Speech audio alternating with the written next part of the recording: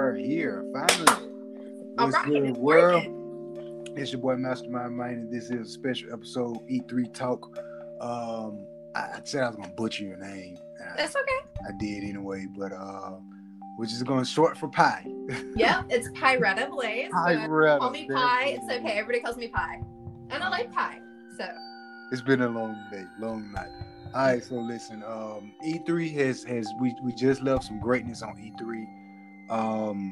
I talked about a couple things. There's a couple things that I'm gonna come back and kind of touch on. I ain't even get to speak on Nintendo, but we here now. So my top three was I'm gonna come right back to you because on the previous episode I gave my top three, and my top three was this is before Nintendo, but now Nintendo is in that top three. But my top three is Xbox and Bethesda, Ubisoft, and now Nintendo. And I'll go my three I don't like later on. But yeah, I'm gonna pass the floor off to you because I touched on most of it. But I want to know what you are mostly excited. Really, really excited about this E3 and your favorite three showcases. honestly, the ones. Okay, I have to preface this. This is one of the first E3s that, for me, literally everything I was hoping for, I got the exact opposite. And the things that I thought were going to be terrible or just meh, I wouldn't care that much about, are literally like the things that I'm interested in. Mm-hmm. I hadn't figured that would be the case with me, but this year particularly it is. The Elden Ring was like probably my favorite, to be honest. But while I'm not familiar with the gameplay of Dark Souls, I understand a lot about the story because my brother has played it and will talk my ear off about it, and it's apparently a game I should play. It is his favorite game. Mm-hmm. But it's one that, like, with the way that the gameplay is and the storyline and just because I've seen some of the visuals, I'm like, okay, I've just not sat down and played it. I need to probably get into that because I probably would dig the crap out of it. But that Elden Ring it was gritty, but it still was vibrant in color. And I'll touch on that later when I get into Final Fantasy. But Elden Ring was probably my number one. Dude, I'm gonna be able to, like, it's open world. I always love open world games. You're gonna be able to be on a mount, because being on an open world game where you don't have some form, like how Breath of the Wild lets you do the kiting and stuff. Yeah. And you can ride on horses and stuff. If you're in a huge expanse open world and can't be on a mount, it kind of sucks. Or some type of little speed boost. Once you have those things, it's different. Some games don't. They tend to not do as well, and it's just because it's not as manageable for players. But it's a pretty expansive open world. Now, I wouldn't say it's as big as like Elder Scrolls necessarily, and I don't mean online because that's huge. I mean like their individual chapters, like when they did, like Somerset Isles and Oblivion and Skyrim. I would say it might be just a smidge smaller map wise comparatively from the way it looks. But that showcase was the one that made me go, I want to play that game. And I didn't think I was going to want to play something from them. And I don't recall who puts out Dark Souls. It's a PlayStation exclusive, but I forgot the studios, though. Yeah, like, I'm not going to always remember all the studios. Yeah, true. But that was one, I could just Google it real quick. Who did it, Elden Ring? Let's see, Elden Ring game. Oh no, because that's coming out in like you a said few Elden days. Ring. I thought Elden Ring. Yeah, that's not. Yeah, that's a new game. Yeah, that's coming out. That's not a PlayStation exclusive. I don't know. I forgot who made that. Yeah, no, it's I think it's cross-platform. I think it's not going to be on PC. I think it's going to be just Xbox and PlayStation. But you're getting the mains, so the biggest consoles. Yeah. No offense to Switch, I'm not dogging it. But that's one I'm really like, dude, I was blown away by that. It just was very visually stunning. Like I said, it was gritty where it needed to be with like monsters and stuff, but it was still vibrant in color. There were some games that were shown that were a little flat and dull. Elden Ring is by, let's see, PC Gamer should say what studio it's from. Yeah, my PC on my end is From very. Software?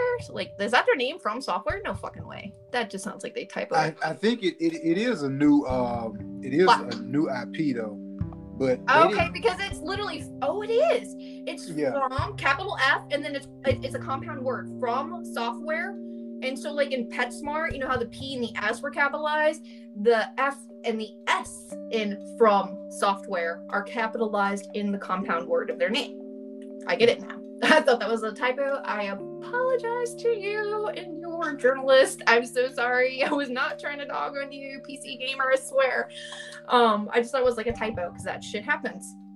Yeah, true. So they are a totally new studio, but it just looked amazing. Granted, some of these things like they'll look good, but then when you get into the gameplay, like the gameplay's fine, but the button controls. So that might be my only hang-up. Is if the button controls are intuitive or if they're a little clunky. Yeah, that's something I mentioned was like combat, like fighting style. I'm interested to see how they're gonna do that because, I mean, Witcher's combat was it was okay. Assassin's Creed combat is pretty dope. The last one was even better, but the new Assassin's Creed, the combat need to be a little bit worked on. But at the same time, when it comes to like open world games, you know what I'm saying, that combat has to be right. So I'm interested to see how they, you know what I'm saying, how they go with the whole combat role. But Elder Rings was definitely one of my picks. I actually got it on one of my lists up here. Elder Rings was definitely one of my picks, though. Yeah, and that comes out in just like literally a handful of days. It comes out on the 21st, I think. Maybe 22nd? No, 21st is Thursday, right? Yeah.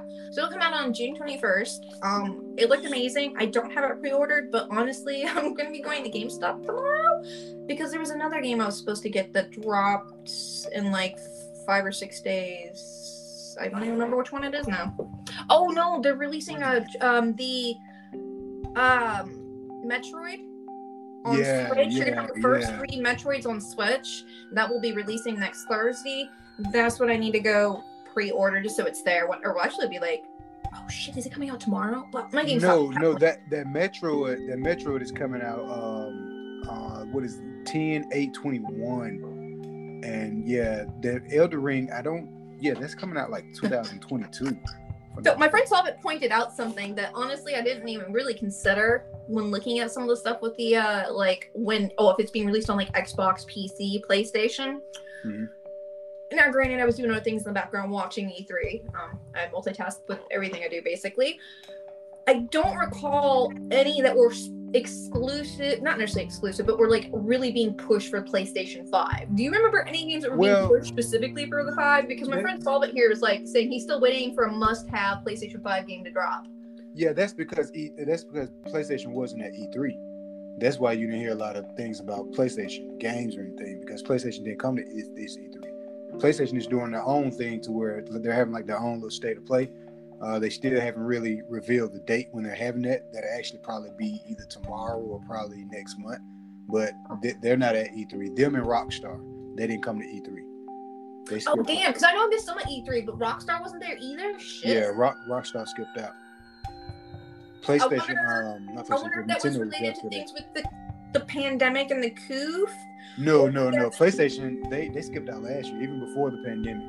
PlayStation just like, they don't like, for one, E3 puts a big old spotlight on a lot of developers and whatnot and games to where it's like, all right, y'all ain't got it done, you still got to show something. And it's always a lot of pressure.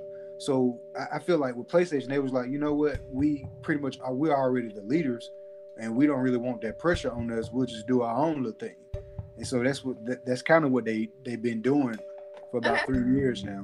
I'm just getting back into some of these things because honestly my life was chaotic the last 5 years and it's getting a lot better. And it's been a while. Well, other than earlier today, it's been a while since I've sat here in this chair on stream and was like, oh, my rib popped out of alignment. Like, I'm kind of healthy now and okay. I mean, not always, but so like tending to myself, I don't always get to sit here and watch and look at the things that I would want to.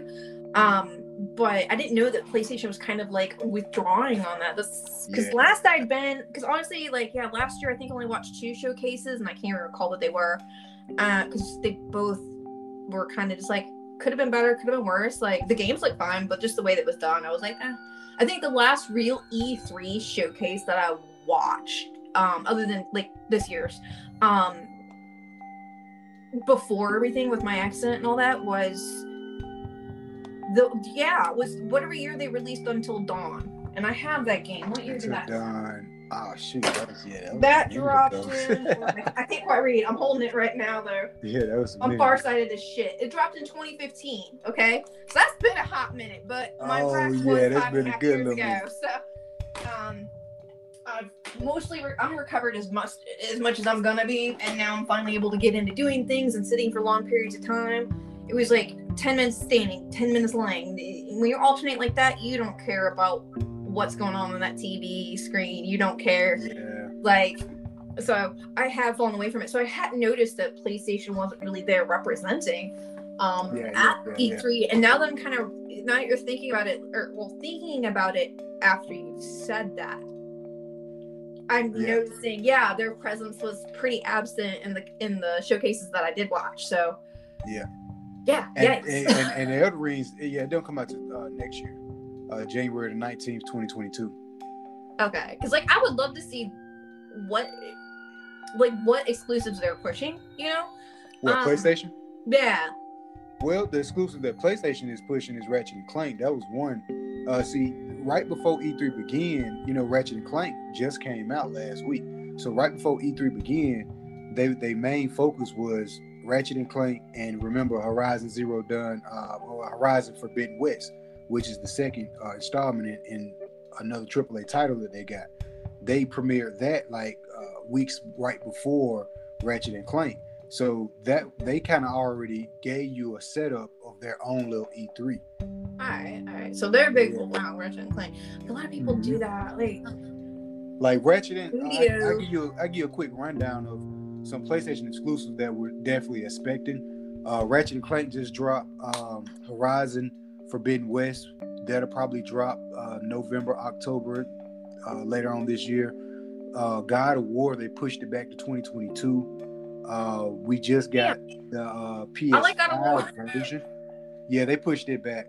We got the PS5 version of Final Fantasy VII that just dropped. I think yesterday or day before yesterday.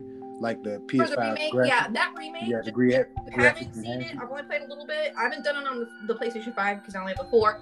But for those of you with a PlayStation 5 and you don't have a 4, get it. I am not a Final Fantasy franchise player. This is my first foray into it.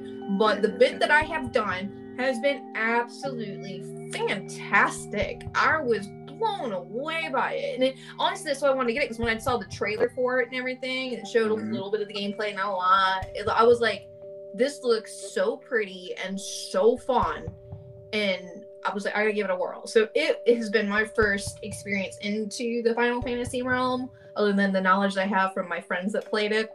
I'm glad that PlayStation 5's finally getting it, because it's beautiful, it's amazing. I'm starting to see even prettier on the PlayStation 5, and especially if you're running one of those crazy 8K TVs or some crap like that. I bet it's just, because it's on my little crummy TV that in here from streaming. It was so stunning.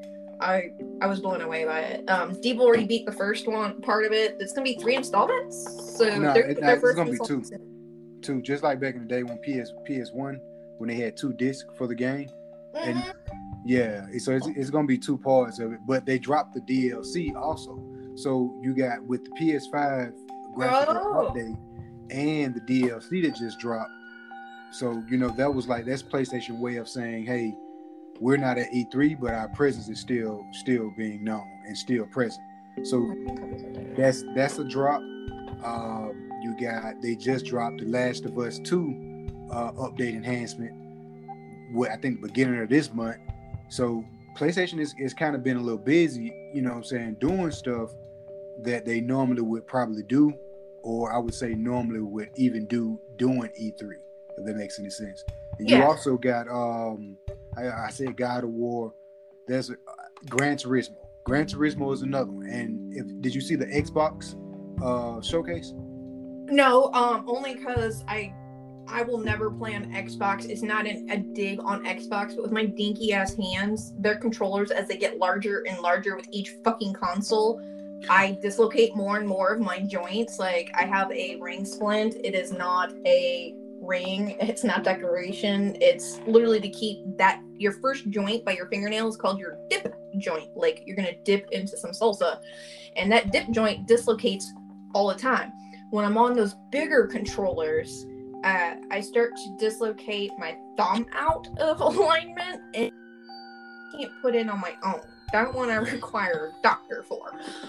So I don't play it only because of that. Now, if Pelican, remember the back in the day, like early 2000s, you could go to like Walmart, Target, Game, ever.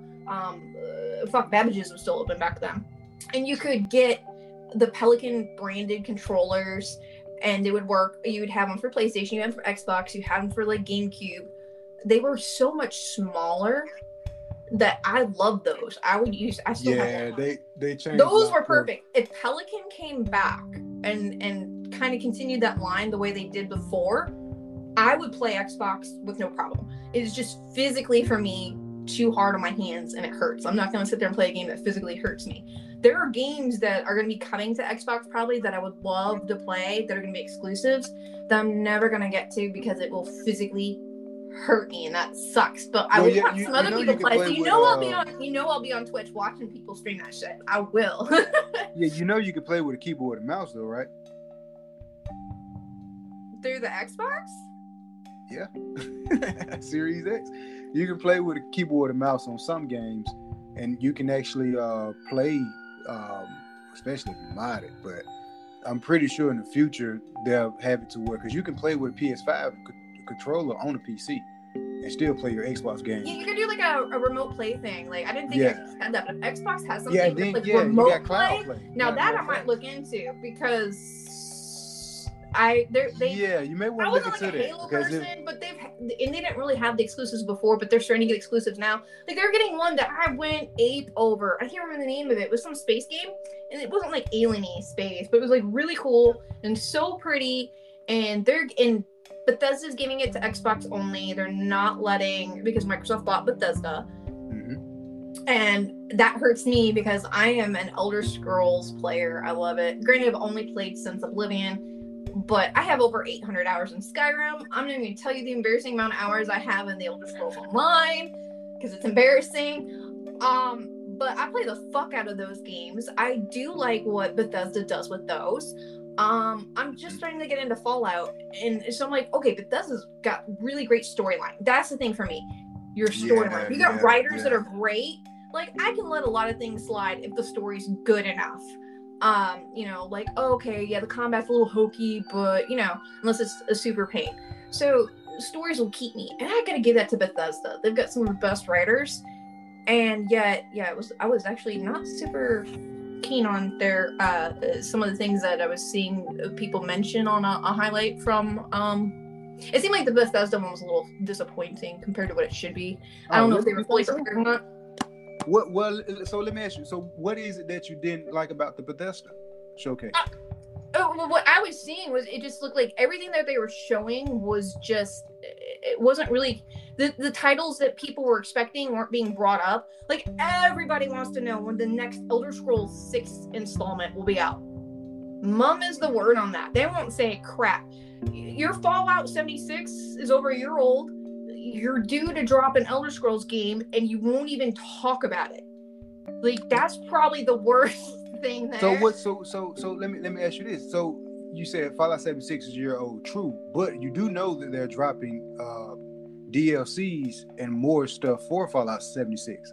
I think something like that is for Elder Scrolls though. Like, the thing is, so what they do usually, or I don't know if they've changed, because Microsoft buying things may have changed the way they operate it, because they can do that, they may have not changed it, because they can do that too. But before it was bought out, Bethesda used to have their dev teams alternate. They would have them make the core part, like, because they had a DLC team that's separate, apparently, that, like, creates those. But for the core section of the games, when one game is being built, the other one has, just been put out and released, so you've got that downtime to finish up the game. And it's supposed to be like a 2 to 3 year overlap process and how they do these things, and that's why it was like dropping, I think it was like a 6-year gap on the Fallout series, or a 4-year gap, something like that. But they, they've got this game out. And when did Fallout? Do I have it here? Nope, it's out there too in the living room. All my games are in the living room. I've got like 13 in here, and they're not all. But Fallout 76. Let me see. Fallout 76 release. Hello. Because they should have had at least an announcement. And I know they're doing the DLCs, but those teams are separate. So Fallout 76 dropped in November of 2018. Here we are in 2021, and they won't even say, yeah, we're in production on Elder Scrolls 6, and we are titling it blah. They won't even give us that. And I'm like, well, yeah, true, but you gotta think this is on E3 to where, you know what I'm saying, their main focus was to show the studios that they're buying up, whether they already bought up, and their partnership with Bethesda. So now, anything outside of that range was like, you know, we're gonna kind of save that to the Xbox show, or because there's more game shows that's coming. I would have thought they would have saved it for the Xbox showcasing if it weren't for the fact that they dropped the info about whatever the Infinite, I think, is the new Halo title. But the new Halo title, which I'm certain made fans super duper happy. There are so many Halo fans. I totally get it, and I'm happy for you guys. It was just not my cup of tea. I love Red versus Blue though. But Halo itself just wasn't for me, and that's okay. Just a little. And I know people that love Halo. But so I know that announcement made so many people happy, but there's so many more people because Elder Scrolls started on PC, then it was PC and PlayStation, and now it's gonna be PC, PlayStation, Xbox. Like there's people dying for this. Like this is. It's gonna happen. It's gonna happen. It'll eventually happen, but it's like, are you gonna make people wait like a decade? Let's see, when did Skyrim release? Let me check that because technically you can't include ESO because it's an MMORPG. It's like comparing WoW to Diablo. You just can't. It's not quite the same. So Skyrim release date. Yeah, I think it's gonna happen. It's just I think they was kind of they main focus at this E3, and you gotta remember you only get like 30 minutes on E3. That 30 minutes, but you get you get like 20. It's like a short window time frame. So I think they did a good job, even though they didn't show a lot of gameplay. They mostly showed just just footage of the games or whatnot, but it wasn't a lot of gameplay. But so it released 10 years ago this November, the last Elder Scrolls game. Okay, come November 11th, it'll be a decade since they've released an Elder Scrolls, not an online, an Elder Scrolls title. And that's where I'm like, gotta say the best for last, I guess. I'm hoping as long as it's really good, but if some of the people remember those crazy glitches, like especially the water glitch was on hokey, when Skyrim first released, and I'm glad they patched all that shit. But at first, it was a hot mess. It was like, I can't believe they released it, and they'd only had. Let's see. Oblivion came out in 2006, so hold on, I gave my fingers some dyslexic, so 7, 8, 9, 10, 11. 5-year difference. 5 years later, they drop. Yeah, it's been more. So we're basically double from. So in 2006, they released Oblivion. 2011, they released Skyrim. We're in 2021. We're overdue, man. Yeah, true. That pregnant girl's ready to pop and has been ready to pop. Let's have our baby. We want it. Yeah, true. But I get that the Halo fans, and maybe that was intentional so that way Halo can get the spotlight. Because when was the last Halo game released? Really, it's been more than a decade. No, it's well, they've been working on stuff. Yes, I just because it's an MMORPG. That's like comparing WoW to Diablo. You can't do that. Yeah, but another game that they kind of showcased was what was it called? I think it's called Starfield. Starfield looked pretty good, but they didn't show enough info on that. Now, let me ask you, what are your takes on them buying up all these studios? Because they bought up a bunch of studios. That their main thing was at E3 showcasing that, hey, y'all want AAA titles, exclusive games from Xbox? We're going to bring it to you. And we're going to bring it to you by purchasing up all these studios. So, oddly enough, before E3 happened, like literally 5-6 days ago, Devil and I had this conversation. It wasn't a conversation. It got heated. I was pissed because I'm just angry. Because, like I said, they're taking... What the hell was the name of that one game? Because I was like, damn it, I wanted to check that out. Let's see. Bethesda. New titles. 2021. Actually, maybe that one's coming out in 2022. No, I think it's 2021. But oh my god, it was so sick looking. Maybe it was the Starfield. Let me look at it. Pictures. Yeah, Starfield was one that was really anticipated. Yeah. And that's gonna go straight to Xbox. That's the space one that wasn't like super sci-fi, because I'm not big into sci-fi. I'm moderate. I prefer fantasy. But it looked so pretty, and because I was seeing stuff before what was released at E3, it was little teaser things, and it was so pretty. They didn't really have a lot of gameplay, but it looked pretty enough to make me go, "Ooh, I want that." And then when I was reading on it, like, "Oh, it's not coming to PlayStation at all. You can fuck off. It's only on Xbox." I'm like, yeah, because of that deal they made. And this is where I'm like, it hurts that, like, I get for Microsoft it's a good move, it's smart. If you think about it, they don't really have exclusive titles as much as like PlayStation. PlayStation does dominate that. Deeble is right when he said that, and I like get it, I understand, and I'm all for capitalism, but I guess my thing is more of a hesitation. I am worried that the next Elder Scrolls will not be released on PlayStation. I'm worried I'm going to be forced to play it on either Xbox, or I don't have a PC. I can run an emulator. I can like sandbox Windows on my computer and run it on my Mac and play it that way, but I really don't want to. Well, I mean, yeah, but you got to think about it, though. I think it's actually a good thing because I'm like live, right? Huh? Okay, sorry. I said, yeah, I think it's a good thing because of the fact that, I mean, the exclusive that PlayStation has, something like God of War, something like Uncharted. People that has an Xbox, they're probably saying the same thing. Like, man, I really don't want to buy a PlayStation just for Uncharted or God of War. Yeah. But so we're gonna skip out on that, or especially if they only want like one title. I get it, but yeah.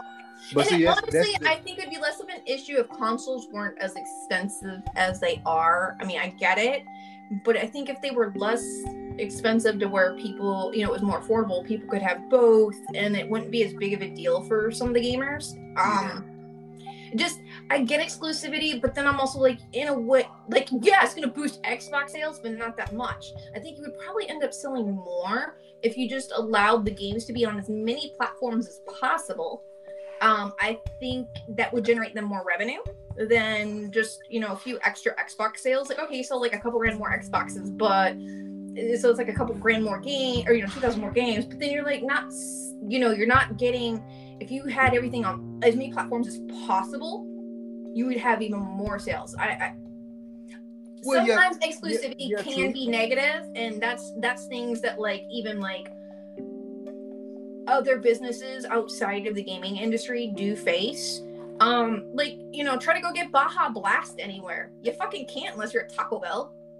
No dig on that. I go to Taco Bell all the time. Yeah, but you got to think about it. I mean, it's just like it's just like an artist record deal or a team record deal. Like LeBron James. LeBron James can't just go and play for any team he wants. Yeah.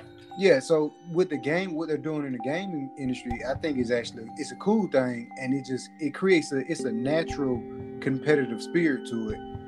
Competition is good and necessary, because if you don't have competition, you'll die faster. You thrive when you have competition. That's why gas stations will be like cross corner from one another, diagonally across, and stuff like that. Or you're like, why is there literally a Starbucks right next to the Dunkin' Donuts? Because it literally helps them both.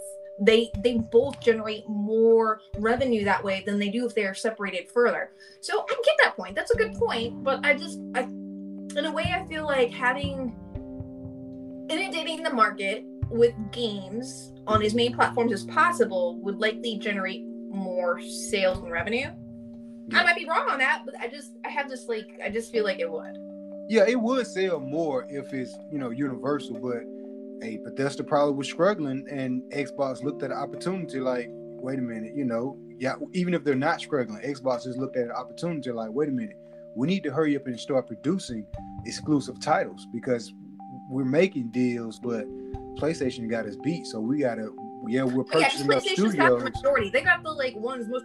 Like, I remember for the longest time, people would be like, "Do you want the Xbox or do you want the PlayStation?" Everybody was like, "What's God of War coming out on?" And it was like, "Damn, that's kind of cold." I was like, "That's not the response I expected." Hold on 1 second. Hold on 1 second. The podcast may clip at 30, but we're gonna start back. Let's see what it do. Oh, I think it's still running. We good. Yeah. Sometimes it'll clip at 30 and you have to restart it. But yeah. Go ahead. Continue. So I was just thinking, I mean, because I don't know if they're doing it to generate maybe excitement about the console or if they're doing it for sales. I don't think Bethesda and ZeniMax were financially hurting, but if you're not selling your house, but someone offers the right fucking price, you're probably gonna at least consider selling, right? Yeah, but you got to remember also when the pandemic first started, a lot of stuff got pushed back. Perfect example. When the pandemic first started and they showed Halo didn't look that good because a lot of developers, they're starting to work from home. So with that being said, a lot of everything was shut down. So a lot of these game studios, they lost money and they lost a lot of workers. So that's something also to remember and to consider. And then two, Xbox just looked at it like, wait a minute, where do people play most of the Bethesda games? Probably mostly on Xbox. I may be wrong, but then again, Xbox, that was actually a perfect strategy. If PlayStation would have did the same thing, it would have been just it's like chess and checkers in the competition of Xbox versus PlayStation. If PlayStation would have did the same thing, it would have been a smart move on them too. Yeah, but and I just double checked the amount just so people know. It wasn't like a small potato deal. They didn't buy Bethesda. They actually bought ZeniMax is really what happened. I keep saying Bethesda because they're the actual, their system. But ZeniMax or ZeniMax Online was bought for $7.5 billion. So people are wondering, like, what was the money enough to consider doing this and knowing that, you may lose your exclusivity with PlayStation and be forced into doing it with Xbox? For $7.5 billion, I'm certain they sleep just fine at night with their decision. And I don't blame them. Just, damn it, you're taking stuff away from me I'm probably one of the few that won't hop ship and buy both. Now, if Evil buys one and there's some way I can, like you said, do it with like a remote play type thing like PlayStation has and use the keyboard and mouse, I'll be fine. But I cannot handle their big ass controllers. They just kill me. Or if they would make smaller controllers, or if if Pelican would come back, if we had generic controllers from some other third party company that were just a more manageable size. Because even the PlayStation 4 controllers, like, I worry the PlayStation 5 is gonna be too big for my hands. I don't know what I'm gonna do if they are.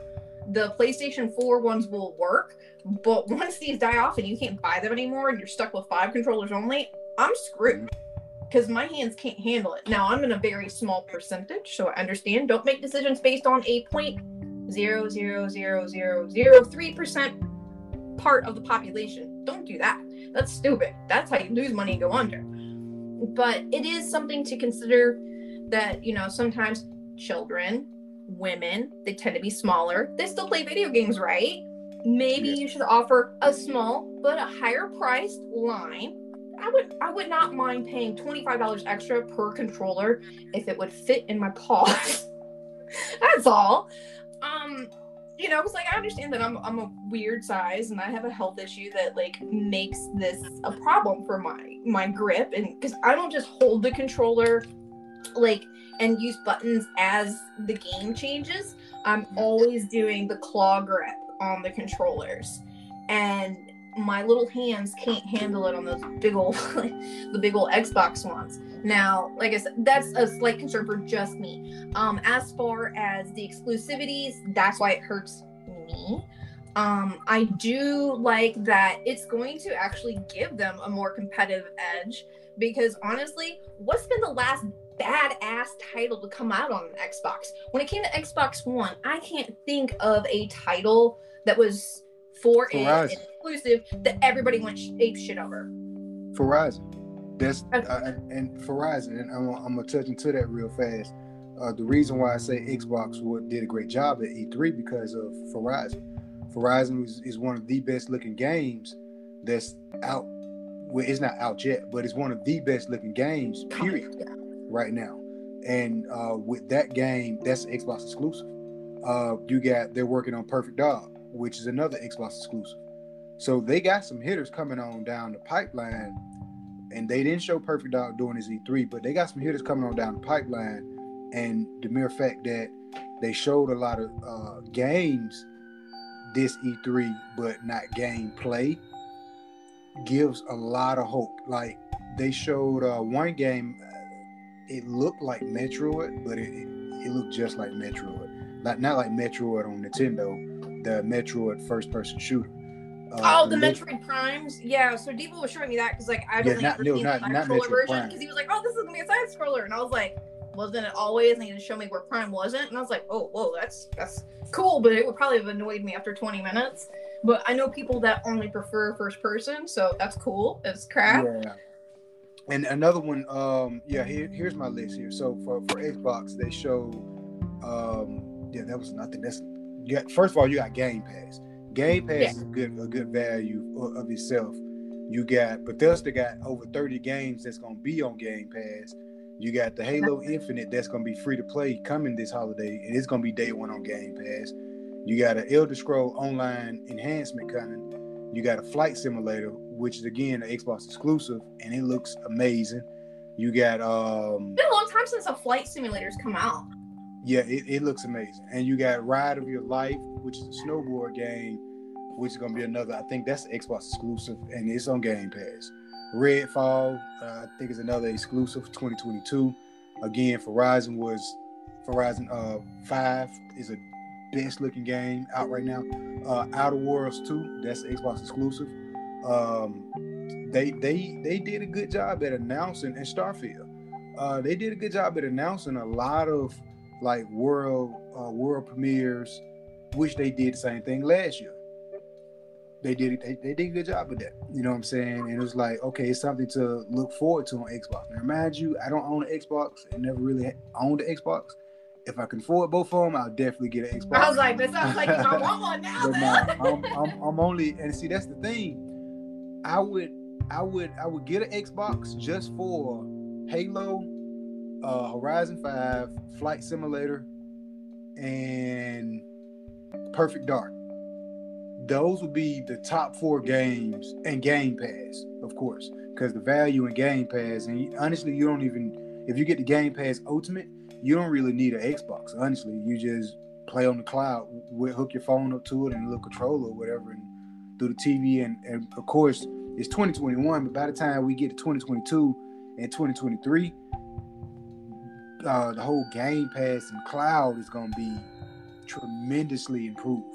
So with that being said, Xbox is definitely a bang for his buck. And why not? Because Game Pass is cheap, and you can play all of the new games as soon as it come out on Game Pass. And if you don't like it, just cancel it. So I think it's not going to limit you to just like 2 at a time. Like it's like with how PlayStation does it is you get like 2 free games that like each month they feature like this one's free and that one's free. You get game A, game B. Mm-hmm. I think sometimes occasionally they'll do like a third one as like a little, because it's like a super small one. So like here's this one. It's only a couple megs. Like not gonna lie, Contrast was one of them, and honestly, that's a really fun game. If you like some noir stuff and like more of an adventure style, it's really cool. But they limit you, whereas the Game Pass, the cool thing about it is you're gonna have like a full library access. You don't have to just sit there and go in and download that and save it to your library. It's there. And so I thought that was kind of cool. In a way, it's almost like the gaming console version of walking into Blockbuster. Don't we remember those days? God, I miss them. Like, but keep in mind also, like that. Keep in mind also with PlayStation, with their whole thing, sooner or later they're gonna wrap up the whole PlayStation Now and the whole PlayStation Plus subscription. That's all gonna be into one package. That's another conversation. 2, I ain't fuck with Now. I don't know anything about it. I'm a PlayStation user. I'm staring at the little weird. It looks like a slightly canted to the side guitar pick to me. The little logo for it, but I don't know shit about PlayStation Now. I don't touch it. I want to play. Yeah, it's basically just old games like PS3 games and whatnot. But also keep in mind with PlayStation, with the PlayStation Plus games, it's 2-3 games a month, but you actually get to keep those games as long as you're subscribed to PlayStation Plus. So you can at any time you can just re-download those games and replay those games.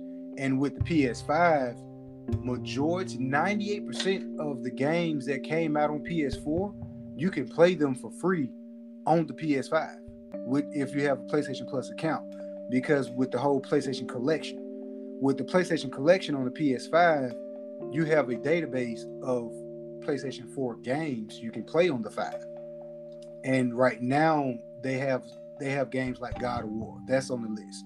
Last of Us, that's on the list. Uncharted is on the list. So most of their heavy hitter games is on the PlayStation Collection, and you can just go in there easily as long as you got a PlayStation Plus subscription. Go in there easily and download them and start playing. So it's real simple. Saying I bought this for nothing? Huh? Are you saying I bought this shit for nothing? So I played the 4th installment in the Uncharted series. And I had to get I've never played the other 3. That was the one I cut my teeth on. It's just what I had access to. Because for the longest time, the only console I had until I was 23 years old was the NES. I've played on other ones and my friends had them, but I did not own anything other than the NES until I was 23, where I got my first DS. It wasn't until I was 27 that I got PlayStation 3. So I got into Uncharted 4, beat it, loved it. That was my first experience with Crash Bandicoot. Yeah. Like I played a game within a game. That was really weird and cool, but weird. And it pissed me off. That was really hard for me because I've never played that game, didn't know shit about it. I was like, isn't this a Sega game? Why am I playing a fucking Sega game? But I bought the collection, the Nathan Drake collection for Uncharted. So it's the first 3 games on PlayStation. And now I'm like, wait, I didn't have to buy this? Fuck.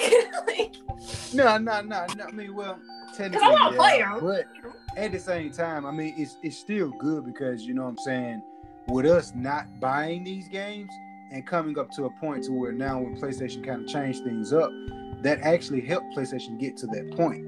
Because if we didn't buy these games, PlayStation, they probably wouldn't add this, add on to the PlayStation Plus packages or whatnot.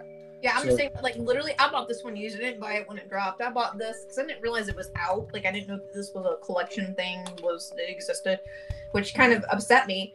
And then I find out that, wait, there's fucking multiplayer in Uncharted 4? What the fuck? Yep. I didn't know that. I didn't know that. I never beat the game. But this honestly, I got it at GameStop used for, I don't know, it doesn't say how much it was, but it was like pre-owned. Bought it used. I just got this like 2 months ago. I haven't quite cracked it open yet, obviously.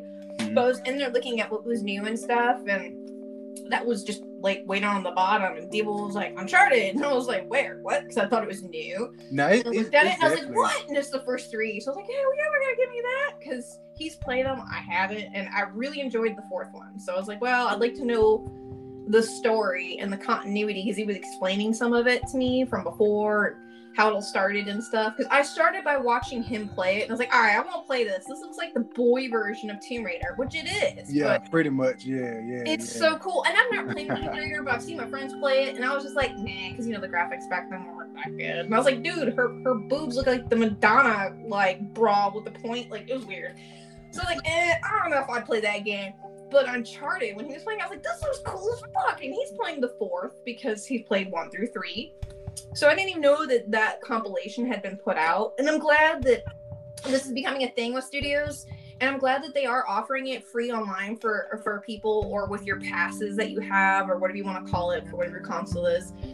Because it is allowing people the opportunity, like, because of fans like us that have bought it. Well, aren't fans like Devil and you.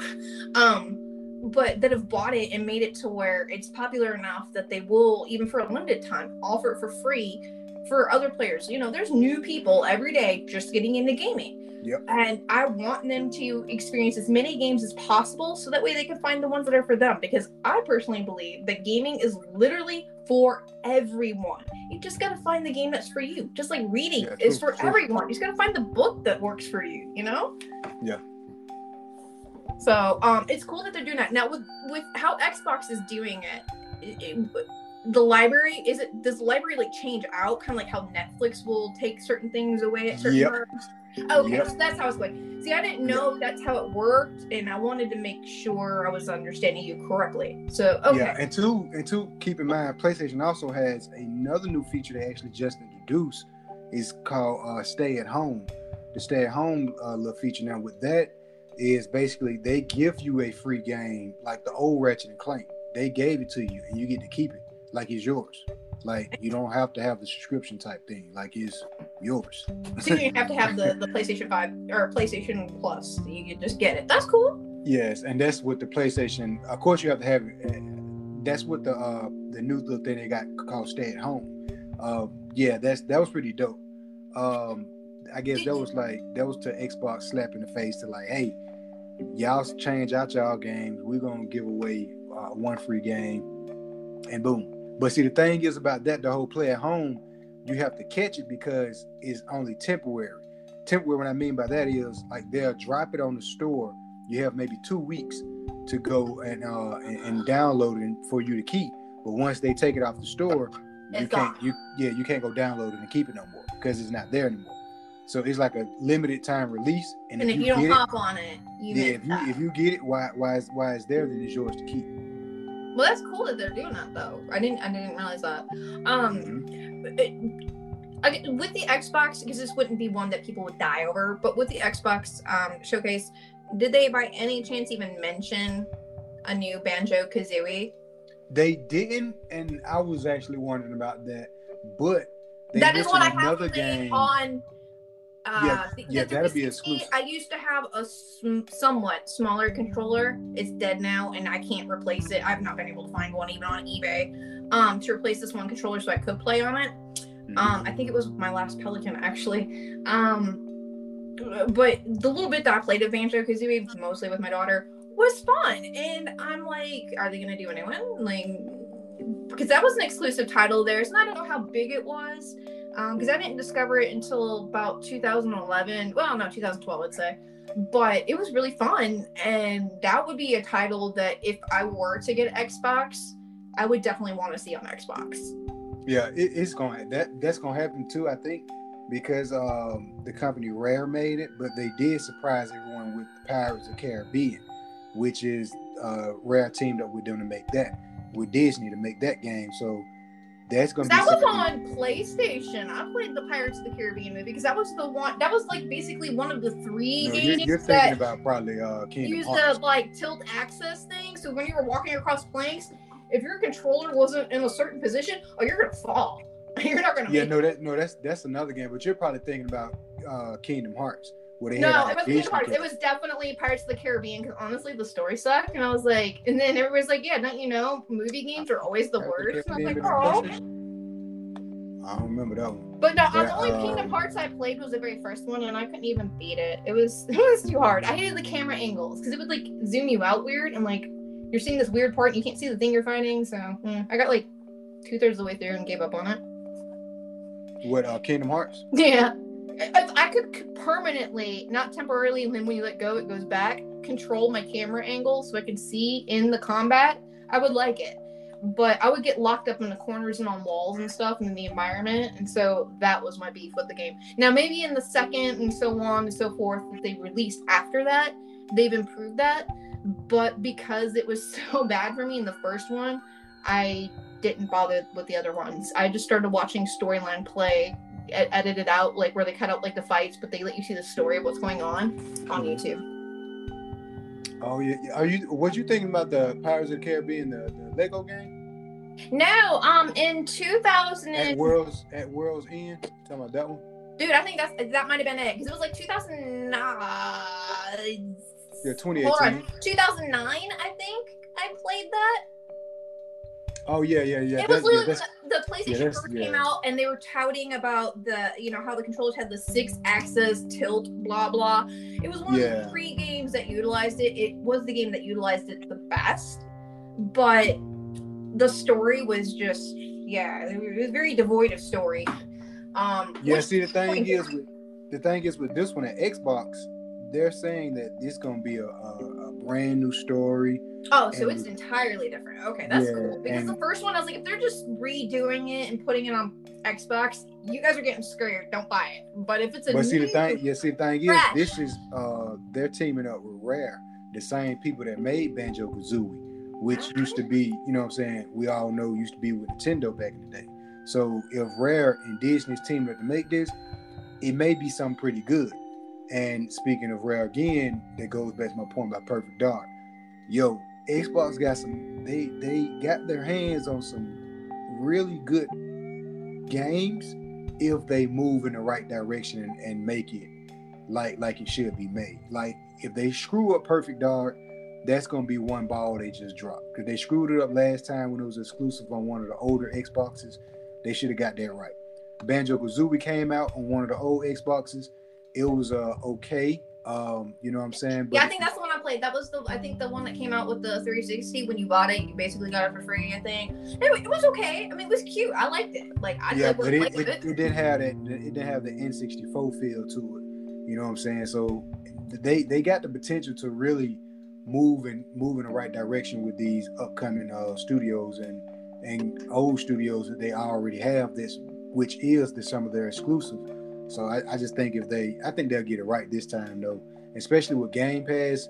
It's going to introduce to a lot of new gamers. They really can, you know what I'm saying, just go out and just buy an Xbox. They can just get Game Pass and say, hey, I want to try this new Perfect Dark, or I want to try this new Banjo Kazooie or whatever, just with Game Pass, try a little trial or whatever.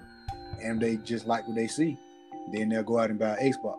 Well, I think they've got the pressure. If they didn't do as well on the last release, then they know that they can't drop the ball a second time, or basically you just killed that franchise off. And you don't want to start limiting your streams of revenue, you know. You want the franchises to thrive and do well. You want because then that studio is going to do well, and then you can get them to do more games. If the studio goes out, well, fuck, now you got to go find another studio to make the game you want. So you don't want to do that because it's more costly.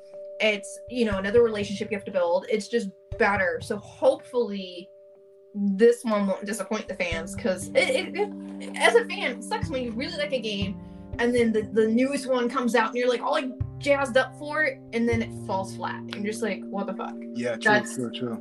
So I hope that they will do right by that, and I'm certain that not only because, like you said, with the Game Pass, knowing that that's introducing them to, you know, potential new consumers, but also they know that $7.5 billion, they've got a lot of people watching them, and what's going to be being released on Xbox basically within the next 2 years, they're going to be scrutinized heavily. So they know they've got at least 2 years of people watching every little thing they do, and they can't really afford to have a game that bombs. They need to have really solid, strong titles and strong games that not only have replay value, but really excite the players and make them want to talk about it, because their friends are going to hear about it.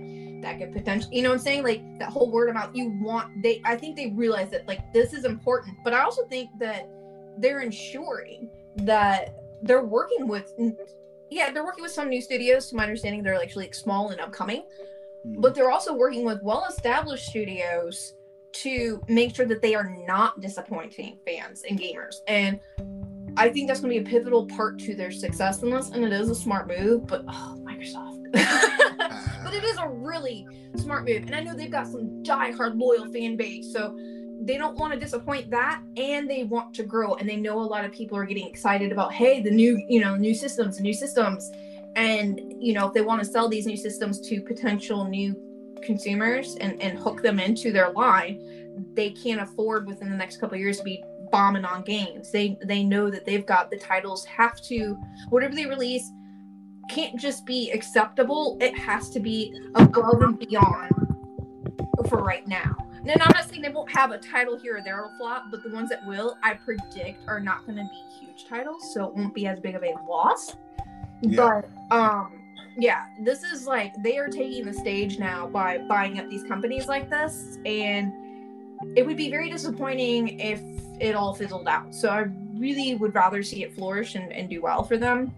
We'll have to see how it goes, because, I mean, you know, stuff can look great, but once you actually get into the gameplay, like real gameplay. Yeah, and see, they didn't show that. They didn't show a lot of gameplay at E3. Let me tell you about my second one. Why I chose Ubisoft is the one big one is Avatar. They got an Avatar game they're actually working on, and Ubisoft do a real good job at open worlds with Assassin's Creed. Speaking of Assassin's Creed, they got new DLCs coming with Assassin's Creed. Ooh, so that's gonna be exciting yeah, for a lot of people. Yeah, that the Avatar caught a lot of people by surprise because we wasn't expecting a new actual Avatar game. Now the thing is with the PS5, the way how the controller and everything is, like you can feel everything in the controller, the speaker in the controller. You know the thing is like they really utilize a lot of the features on the PS5 with this new Avatar. And the thing is, people are like, "Yo," because did you see the Avatar trailer?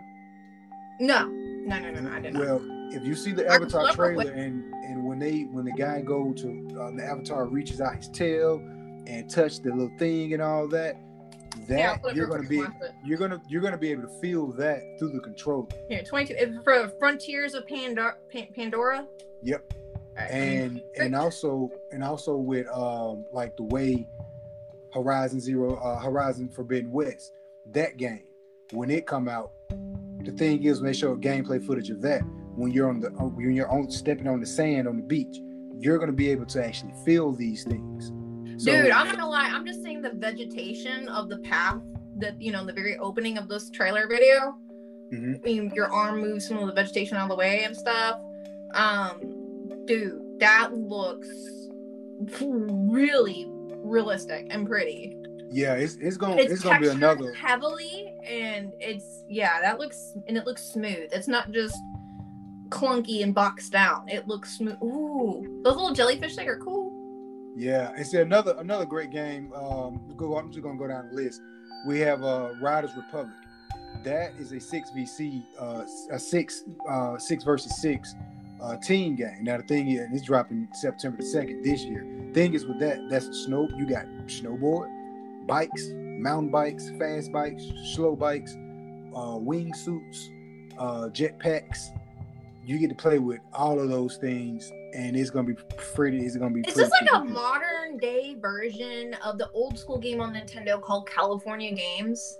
Kind of like that. But where it's multiplayer versus just 2-player. Like, dude, that'd be kind of cool. I'm not gonna lie, because that was a fun game. Yeah, it's gonna be kind of like it's gonna be 6v6. That's gonna be a really dope one. Now, Far Cry 6 is also another one. Oh, dude, that one, like, I saw a separate thing, not on E3 from that. Like, dude, yeah, that looks sick. Yeah, and for the fact that with this whole season pass they're going to have with it, you'll be able to play Far Cry 6. Far Cry 3, but you'll be able to play with, like, something like an Afterlife or something. That's going to be pretty dope. And the whole Mario and Rabbids game that's coming out next year, I think that's dope because Nintendo are allowing a whole nother game studio to work with their golden child. So yeah. Anytime you see Mario playing golf, tennis, or with some Rabbids or with Pac-Man, I think it's great to see. Then you got Ubisoft Plus. Everyone is doing like their own little like packages. Like you got Ubisoft Plus is one, EA got one, Bethesda kind of got one, but it's with Microsoft now. So that's something else to kind of be on the lookout for. And with the whole Ubisoft Plus thing, you'll be able to play a lot of the Ubisoft games, kind of like Xbox Game Pass, to where you can play them for free or with a particular price, monthly price or whatnot. And they got something else, Rocksmith. That's pretty dope because it's like a guitar game, but you can learn learn how to play the guitar or whatnot from your phone. Thought that was pretty interesting. And RE6 Extraction, that's the Rainbow Six. That's gonna be pretty dope, but I'm a little afraid of that because I feel like it feel like it's repetitive or whatnot. But I'm interested to see what they do with it because it's gonna be a team of 3, and it's gonna be crossplay. And yeah, it's more like a not zombies, but you're fighting aliens. So that's gonna be a pretty cool one. And Skull and Bones is also another Ubisoft title, which is Ubisoft. I know that like their showcase was probably one of the largest at E3 this year. Yeah, they got a lot of stuff dropping. They're dropping like. Hold on, I made a couple notes on a couple of their titles that I was wanting. Shoot, I just named most of them. Yeah, let's see. Yeah, because it's rabid sparks of hope for the Mario. Because I'm marked that down because my daughter loves that raving rabbids. I'm like, dude, my arms get tired playing those games. I mean, they're cool and all, but god dang. So like that was one that I thought was gonna be awesome. That might have been the only one actually written down on that. No, yeah, it was the only one I made because I made the little notes of like buy this, buy. Like there were certain ones I was like buy this, buy that one. Because, it's either going to be me playing it, all of us playing it, my daughter, Devil, there are certain ones I'm like, I know that even if it's not as good as we'd want, it'll still be enjoyable. So, but dude, there's not a Mario title that could flop. I just don't buy that, so. Yeah, true. I heard you mention Square Enix earlier. Yes, I actually really like Square Enix. I mean, remember what was you like Square, that showcase? But... The showcase was... I have to give it a showcase, so, probably a 5. Let's discuss the best part of the showcase that they had, okay?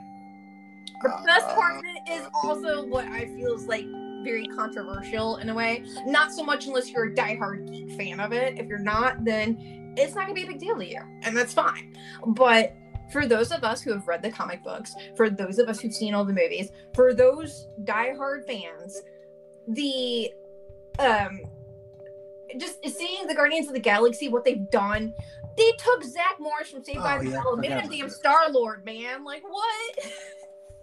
Yeah. Like, and like, I get you. You're not gonna be able to get all these voice actors or get these actors to necessarily be a voice actor in your game because, dude, you gotta keep your expenses to a certain thing. I get that. I get you gotta worry about what your overhead is, and this is your budget, and this is what you get to deal with to do your game. Mm-hmm. I do feel like they should have went in though for, because I'm not even talking about the visuals yet. I do feel like they should have went in to get Paul Rudd to voice Rocket. I really feel that would have been worth the money. It would have been a huge draw to the game. You don't need the others. Everybody would have loved to hear the actual Rocket voice being Rocket. This guy that does it, he's okay, but there's just, it's missing something. If you're an actual fan, you're going to know what I mean by it's missing something. It's a little lackluster. You got Gamora, who doesn't even look like Gamora. Drax kind of looks like Drax. Groot looks pretty much like Groot. I mean, it's weird saying Rocket with the guy from Anthrax beard ponytail thing, Scott, but that's his name, lead singer of Anthrax. Scott Ian, thank you. But like Rocket looked, other than that, looked okay. I do like that my favorite part of that game. I mean, visually, other than the characters not looking correct, it is pretty. It's very vibrant and rich in color scheme. I give it that. It's not like boxy. It's very clean. But I like that the gameplay is going to allow you to make decisions, and based on the decisions you make, is going to alter the outcome of the game. One, the replay value. That's why I love Until Dawn. I mean, Until Dawn is a very, very, you're just playing a movie, it's a walkthrough game. But because the decisions you make can change your outcome each time, it adds for replay value to the game. Games that can give you replay value are already just pretty much golden right there. Yeah. It looks very awesome. I love the whole pitching, or you throw a fucking rocket over to the bridge thing, and then he's like, man, if I'm gonna fix this, it's gonna be, you're gonna pay me more. And they're like, fine, we'll give you 5%. And he's like, I want 10% more. Fine, we'll give it to you. That is so spot on for Rocket's personality. But so I don't feel that they've done wrong by the characters' personalities. I don't feel they look right. Again, Star-Lord, well, Chris Pratt doesn't look exactly like Star-Lord did in the comics. He looks very much like Star-Lord. Well, have you ever thought about that? For one, we know they're coming out with another Guardians of the Galaxy. Oh yeah. But this game may be actually after the next movie that's coming out, so that's probably why they look a little different. Because dude, he looks straight up like Zach Morris, and it just kills me. I'm like, dude, I'm watching Saved by the Bell. What the fuck? I feel like it could just be in the future type. You know what I'm saying? After the next Guardians of the Galaxy, which can also hint to hey, we're working on something else with some Easter eggs that's going to be for the movie or after the movie. Yeah, and that would be cool because, they haven't really, some of the stuff didn't give a lot of detail. They get the limited time, like you said. But it was definitely stunning, and while, like I said, as a diehard fan, it's a little, a little hesitation, but I think I'm still gonna probably get the game. I won't get it necessarily on release day. I'll probably wait till I can get a used copy within the first month, though, and then buy it. I'll only save like $5-10, but do I really want to drop 60 on a game that, as a hard, a super geek? I mean, I got a comic book tattoo on my leg, like. I'm a geek. I worked over 3 years in a comic book store. I really care about like my characters being accurate and portrayed in a certain way because I fall in love with these characters. That's why I like storylines so much in games, because it's what draws me to it. It's the most compelling part. Otherwise, everything could just be a hack and slash and we'd all love it. But storylines should be gripping. They should make you feel something. You should either really hate a character or really like a character or feel inspired by a character or whatever. But when you just feel like meh. So the new people who've never really been exposed to Guardians of the Galaxy that are seeing this for the first time might go, oh, that looks really awesome. Great. I hope that you guys all enjoy it. If you are a diehard geek purist, you're going to be probably a little apprehensive, but, rely more on the fact that this game's going to probably have a high replay value. And it is interesting to be able to make choices that will alter the outcome of the game. I think that will help a lot of the people, because not all games give you that option. That's just not a thing. The outcome's the outcome. I like that there's some calculations brought in there for if you take this path or that path. It's nice to see that in a game. I wouldn't want it like in every game. That'd be annoying, but it's nice and refreshing to see. It's been used before in some other games, but it's being brought back, and I think that's going to be the one thing that'll really help it sell among those that are a little apprehensive like myself. But that's going to be a smaller chunk. I'd say maybe 20% of their target market on that is going to be a little leery and might wait a week or two to buy it, watching video gameplay videos on YouTube and Twitch and stuff. And then they'll go, okay, I'm either going to buy this or not. But that's 20%. That's a small margin. That one, I think, just that showcase was good. And I know it's going to do well for Marvel, which is owned by Disney. So yay, Disney, you're going to just rake in more cash like you always do, you cash hog. Yeah, true. Again, I'm not against capitalism. I'm just like, God dang. Dude, fucking Disney could afford to buy Microsoft if they wanted. So, they bought Marvel for crying out loud. Yeah, Disney actually working with Sony on some stuff too. With the I ain't gonna go too deep into it, but with the Spider-Man movie that's coming out, and they just know they're working with Disney on some stuff too. Now let me ask you about you. So you gave us your top two, but what's your last one? I heard you mention Nintendo. Okay, so here we go. Here's the third one, and it was Abyss something. Hold on, let me pull it back up. I got my little noties. Cause I'm such a dork. Phantom Abyss. And while it is not necessarily the most stunning entirely with graphics, it is a first-person asynchronous multiplayer. Okay, first off, some people that have iOS, you have an iPhone. If you have an iPhone, you may have played a game called Temple Runner. It's way better than that. At least what I've seen from the showcase, it's way better than that. So please stop comparing it. It's not even the same game. It's not even What game are you talking about? The Phantom Abyss was showcased, and it, like I said, it's an asynchronous first-person game. You're going through, the cool thing about it is you're going through multiple temples, okay? So in a way, you're kind of like Indiana Jones. You're swinging around on shit, and you're dodging fucking booby traps and obstacles. There are these swinging hammer with points on each end, upside down pendulums, multiple stacks of them that you're trying to dodge between and whip yourself through. And the interesting part of this, and it's going to make me love it and hate it all at once, and that's probably why it's the juiciest for me, even though it's not necessarily the most stunning visually. It's pretty, but the graphics are a little more rudimentary compared to what some people are pushing now, especially with PlayStation 5 and the Xbox One having the better graphic systems. But Phantom Abyss has, when you go through one temple, you only have one chance to complete it, and if you bork it, you don't get to do that one again. But at the end, if you complete it, you pick up this relic trophy thing, and you actually get a game trophy for it if you get that. And so really, for those that are a completionist, I am a completionist. If I can, I want all the things because I'm an achievement whore.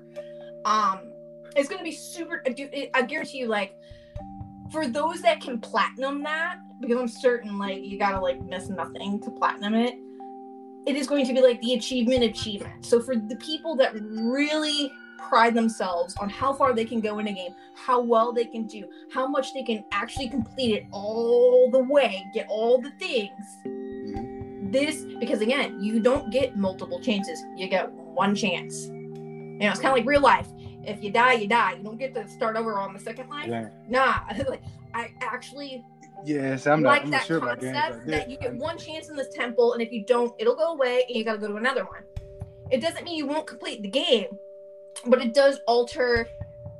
I think games like that take the fun out of games, though. You know what I'm saying? Like, I want to play a video game to have multiple tries and to try some stuff and die off and come back to life. Like, games don't need to be so hard. They can just be so, you know what I'm saying? Just let me play and enjoy it, you know? I don't think with how it is, it'll be necessarily. I think, like, yeah, maybe you do a temple or two, and you might be like, oh, but then you get how, like, they kind of flow and the way it operates. And I think that's where people will get better at it.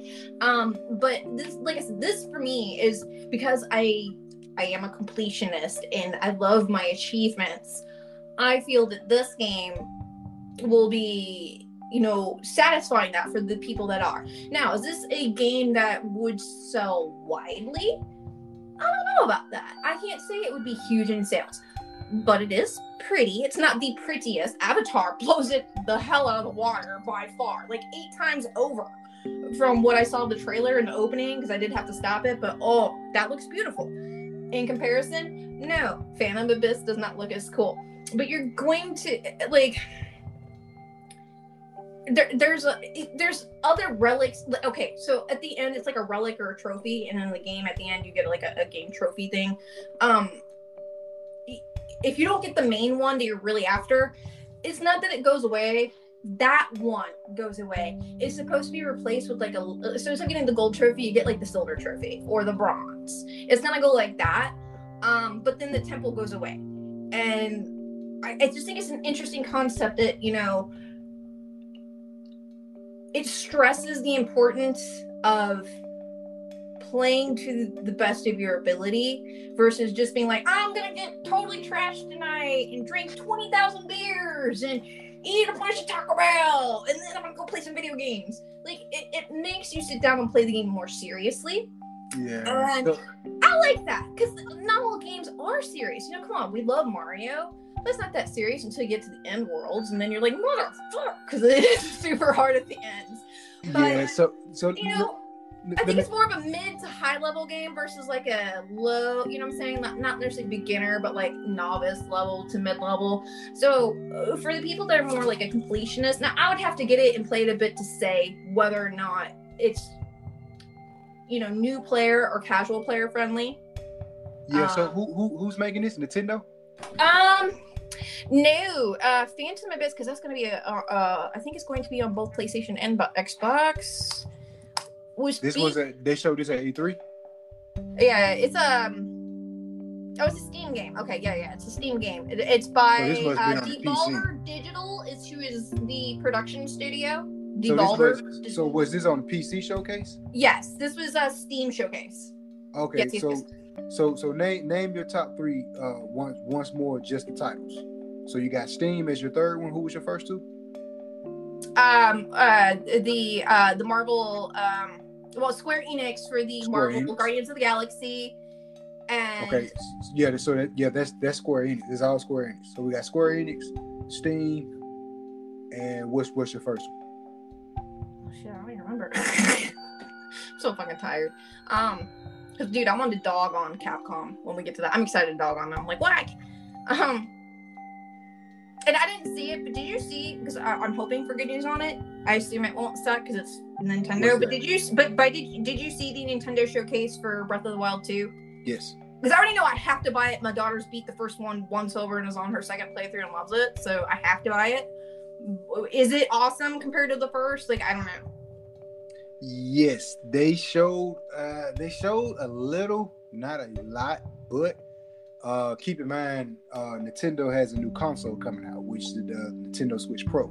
So it's probably gonna be running. It's probably gonna release for both on Nintendo Switch Pro and for the Switch. But the graphics so far look a little bit better, but it kind of still look like Breath of the Wild. So that's one of those. Well, it's definitely gonna be. It's like a polished version of Breath of the Wild, but a polished version. And see, that's what makes me think that if this is a polished version or a new version, period, it's gonna run better and it's gonna look better on Nintendo Switch Pro.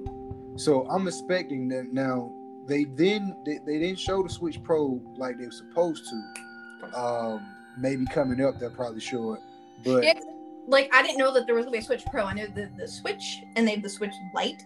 Yeah, so a Switch Pro, like, that's interesting. Yeah. And it sounds like I have to buy a third friggin' Switch. Oh man, because I have 2 regular Switches. One's the Animal Crossing for me because, again, I'm a completionist. And that game so fulfills that need. It always has, but it's also like the most low-key game. If you want to be totally trashed out of your mind, or you're just stupid tired and you're delirious and you just want to chill before you go to bed, it's a great game. If you just want something relaxing, you haven't been feeling good, you got like, you've had a flu bug for a week, just puking your brains out. It's a nice, calm game. It is probably the most wholesome game, even more so than Mario, because you don't fight anything. It's all about like farming things and building up your town, or now your island with New Horizons. So I like it for that, and I think that's why I like the fact that Phantom Abyss is like literally the polar opposite, because you're going for this relic trophy thing. So it sates that too. Because I play a complete variety of games. I know some people are like, I only like first-person shooters, or I only like fantasy, or I only like MMORPGs. I literally like a whole variety of games because, alright, Animal Crossing is completely devoid of story for the most part, but it's the most wholesome, sweet, casual game. And unlike other games, it actually has things in it that slow you down on purpose to keep you from binging on it, to where you have a more healthy balance. And especially for a game that's like, more child friendly, I feel that's very important. Unfortunately, I'll say that my daughter in the summertime will spend far more hours playing Zelda than she should. It's summertime, I'm gonna let a kid be a kid, I get it, I'm a gamer, I understand. But it's also about teaching children healthy habits too, so that way they don't do some of those things. Like, we've seen it in the news occasionally here and there. There'll be some big game that comes out, and usually it's someone overseas, but they will not get out of that chair to even go to the bathroom. And then that guy died like a couple years ago. And, so I like that it kind of slows you down. Now, these other games may not do that, and that's fine. But with them releasing a new style of the Switch, this Pro system, I'm going to assume that they're going to have not just I know they're having more complex, more adult, grittier games come to the Switch, which I think is cool, because one game that was sad that did not come from the DS to the Switch is the Dementia franchise. Dementia is it's like a horror thriller in an insane asylum. You're fighting monsters and stuff. Super awesome. I don't remember who did that. Dementia. Which studio that was. There was supposed to be a third, and then it just got shit canned.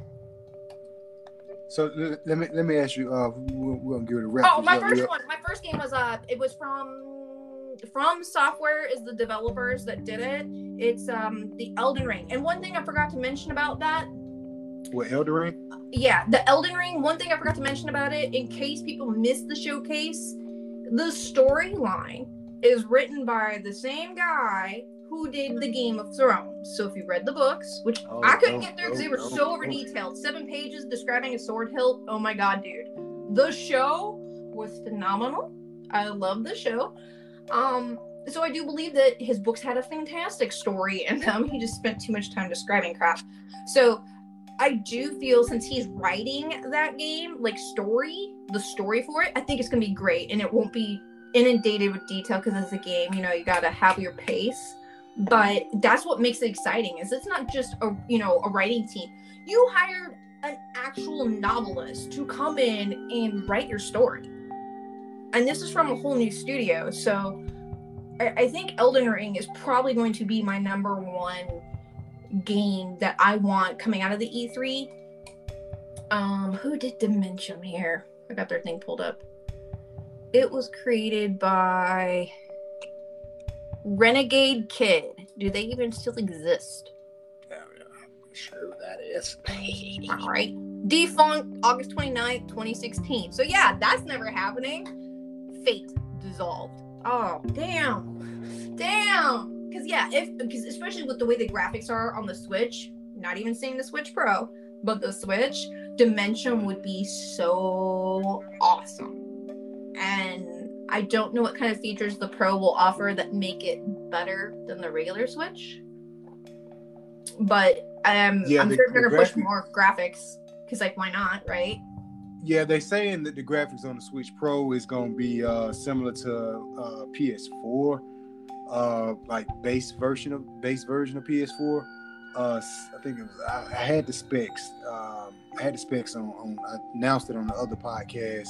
That's okay. I think it was like 720 off the screen or something. Off the screen, and I think close to a small 4K-ish hooked up to the TV. But it's not going to be a big overhaul because they need to come out with another console. Period. I have so many Nintendo rants that they need to just come out with another console. And we don't want no light, we don't want no pro, we don't want no medium, we want a whole nother console. Yeah, I do agree. Like, doing the light, like, I think part of the light coming out, though, was their fix to their Joy-Cons being terrible. But I give them this. Nintendo, if you have a Joy-Con controller that is borked out, this is not working and responding right, you can send it back to Nintendo, and they'll fix it for free and send it back to you. And it was like a 3-4 week turnaround, to be honest, and that was during the whole coof pandemic things. I don't want to say certain words, because certain platforms will take you down if you say certain things, but you guys know what I'm talking about. And so for a 3 to 4 week turnaround, and this didn't go to like Indiana. This went to like overseas, to Japan, and came back. Type like, dude, like, and it was my controllers. It wasn't like brand new ones. It was like the same ones. You know, they weren't in like plastic or nothing. They were just my controllers. But they did both sets of them free, and I got them back so quick compared to what I thought. I was like, wow. So if you don't know that, and you've got like a drawer full of them somewhere in your house, don't keep buying new ones. Have the ones you have that work right now. Send the broken ones off to Nintendo. They will take care of you. They are fantastic. So kudos to them for that, because they did recognize the problem, and while they couldn't inherently fix the problem, they're willing to make it right, and I appreciate that. So yeah, I didn't know Nintendo would do that. Yeah, I didn't know until I was trying to deal with it myself, because I was like, dude, these are broken, and like one set of them wasn't that old, and that's why I was like really mad. I was like, dude, I've only had like 4 months. That's and they do break pretty darn easy. So if you're an adult and you don't play the Switch, but your kid does, you got for them, and you're all mad at them because they're breaking their Joy-Con controllers, it's not your children. It's just a poorly designed product. It's not their fault. It's just the product itself. Nintendo recognizes it and rectifies it. So just get on their website. There's a customer service section. You click on that. It'll walk you through. It's awesome. It'll literally step-by-step walk you through so that way you're fine. So that's great that they offer it, but hopefully with the Pro coming out, it'll at least rectify that issue, because that sucks. And I think that's why they made the light, because the Joy-Cons are physically permanently attached to the system. You can't take them off. Yeah. Mm-hmm. But it was made to be more of like on the go of everything. Yeah. Well, also I think like they wanted like the colors, because you know it does kind of attract to people that just like more than just black. Me, I'm a little goth girl. I love having all black. But then my Switch that I have is crossing on. Yeah, but even with the Switch, I mean, you can swap with the color of joysticks and whatnot. But they should have kept that light. Yeah, they should have kept that light. Like they should have kept the light and dropped. If they're gonna come out with something mid range like that, they should have came out with the Pro and then came out with a new Nintendo console. Did you know that Nintendo considers the Wii U a failure? Yeah. Okay. Like, some people don't realize that it was considered by Nintendo. It was considered a failure. And I think that might be why they might be hesitant to release another console versus just making the ones they have currently spiffier. I feel some of it might be tied to that, like the worry of it being a failure in their eyes. I don't think that the Wii U was a bad product. I don't understand. I mean, maybe it didn't sell as well. It was actually pretty dope. I got one. I love it. My daughter, man, dude, she won't play Mario Party with me unless she's looking at that pad. She won't play Mario Kart unless she's looking at that. I'm like, we have a 70-inch TV. Look at that. And she's on this little screen playing her butt off. Yeah, shaking it. I'm like, stop it, Bowser. Like, not. Yeah, but, Wii U was definitely. They say it was a failure, but to me, it was pretty dope. And it even had HDMI port on it. So. A failure, unless maybe because I did not check the release date of the original Wii to when they released the Wii U. Maybe they released it too close together that people weren't ready to spend, several $100 on another console. I'm like, I get that, and that may have been the case. Yeah. And then if that's the case, then it's not that the product was a failure. That was just, releasing and marketing. I don't feel that would be that the product was bad. I really feel that the Wii U was a really cool concept compared to the Wii. Not compared to the Wii, compared to any console, because it was the first one to give you an additional screen that wasn't meant to be portable, but was meant to function with your whole system and your family and your friends. Yeah, I mean, it wasn't Nintendo, like a Game Boy Advance or a DS Lite, They always done a great job at innovation, creating a new lane for technology and gaming. In the first place, that's why I said a new Nintendo console would be just what we need right about now.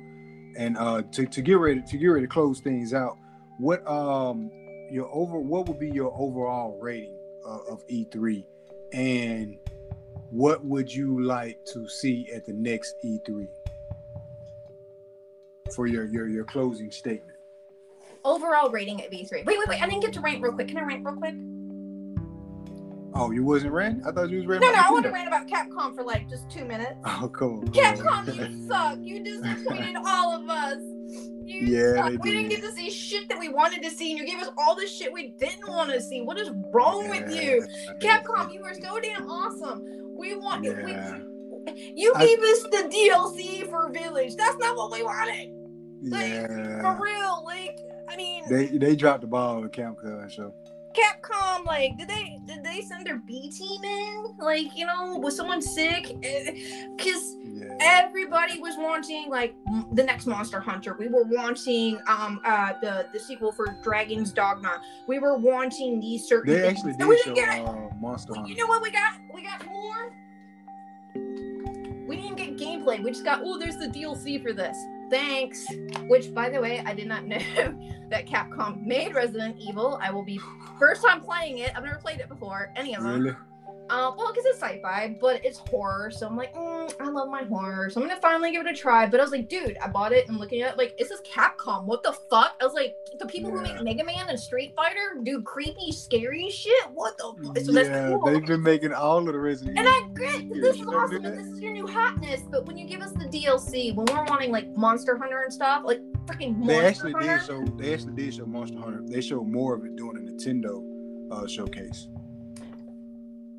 It just didn't really give details, and I don't know, they showed the details on Nintendo showcase.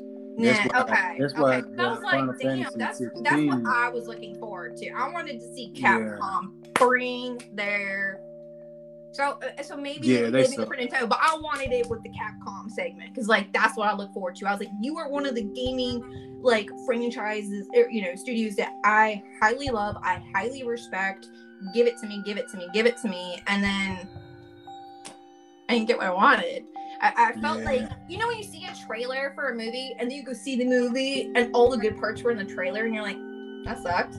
I kind of feel like that. I was like, damn, I wanted more. I was like, I don't care about the DLC. I haven't even started the game yet. I got it installed, but I didn't start it yet. I don't care about your DLC. I want to know about this. So that was just my little rant. I just wanted to go off on that real quick.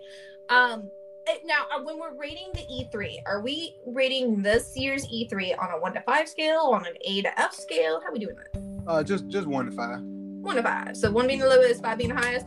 Honestly, because I I get some of it had to be done a certain way, so I'm giving some leniency with this. I will say a 4.5. Okay. Because I understand needing to take precautions or wanting to take precautions, because even perception, if it just even looks bad, people just attack you. They're so, with what's going on in the world, everybody's so on edge. But in a way, the Zoom calls and the Zoom meetings, the Zoom panels, that was to me the worst. Oh, really? Yeah, I didn't like any of the Zoom panels. They all, like, I mean, it was funny watching some of the people get roasted in the comments, but I didn't like I like how they sit there and they do the panels on the stage. I really enjoy that. It's something about the atmosphere and the connection to you. Whereas these people are now sitting in their homes, and so it's a little more low key and they almost don't care as much. I feel like they are more locked on and there for the fans when they're there at that table. So to me it took a little bit away. Like, now again, I'm comparing to, go back like 4 or 5 years when I was still watching it, because before the accident. But now that I've watched it again after having my break because of my health and stuff, seeing the stark difference, and I understand that's why I can't go full 5, but I won't go down to 4, because I'm not going to give them a whole point entirely off for something that they're trying to accommodate. There's still travel restrictions with some places. Some people are just worried because, I have a rare disease. It's not communicable. I just have bad collagen. It sucks. But there are other people that have more significant health issues, to where, if they were to get this illness, it would be much more severe to them. So I understand.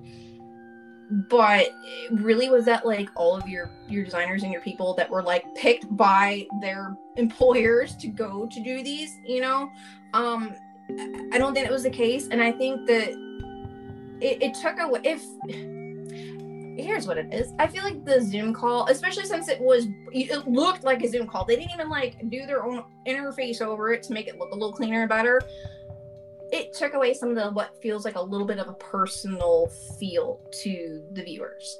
And that's what sucked, because I do like when they're locked on and fully attentive.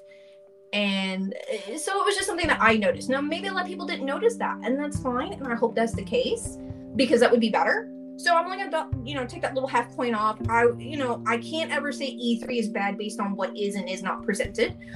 I go based on how each showcase is presented, and considering everything going on, E3 was done very well, and I look forward to next year's, especially considering I hope it'll be back to the normal style. Everybody can be there in person doing this. What was the other thing we wanted to do with it? We wanted to grade it, and what was the other part? What would you like to see for the next E3? For next year? You kind of just said it. I want everybody to be there in person and it to be a little bit more personal. You know what might be a cool thing to do a little different? Maybe each day, and not to do it the whole day, but like each day, either in the beginning or maybe partway through as like a midday break, have a performer come, like have a DJ come for like 20 minutes and kick out some tunes, or have a small performer come and I think that, like Super Bowl. I think that would add a little bit more to it, because don't forget, music in games is important. Yeah. People forget about that element. And so, I think it would add and I don't mean for like a whole show. Don't do like just a few songs, just a little bit. I think it would add more excitement and zeal to it. And especially since a lot of more musicians are trying to work with game studios now.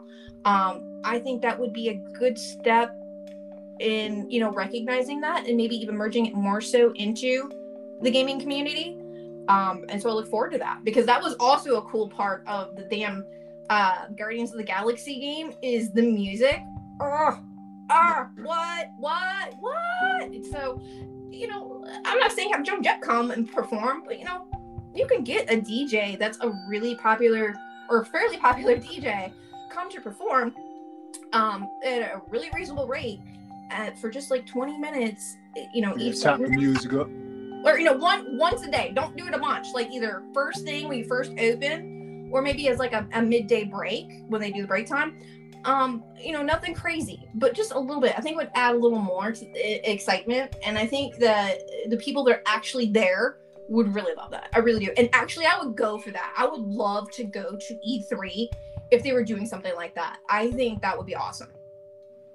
Yeah, that wouldn't be a bad idea. Like, when you want to see something like, I mean, like one DJ I would like to see that I know would not be stupid expensive for them. Most people haven't heard of, and that's fine. But I would like to see Aesthetic Perfection. I'd love to see Daniel Graves up there. He does an amazing job, and he's not just a performer, he is a DJ as well. So it is an option. There are other people out there just like him, though. So it would be cool for them to do something like that. I think it'd be, and honestly, I think it would probably be better, like, not necessarily as the midday break, but probably as, you know, the openings, people are coming in and stuff and getting in their seats.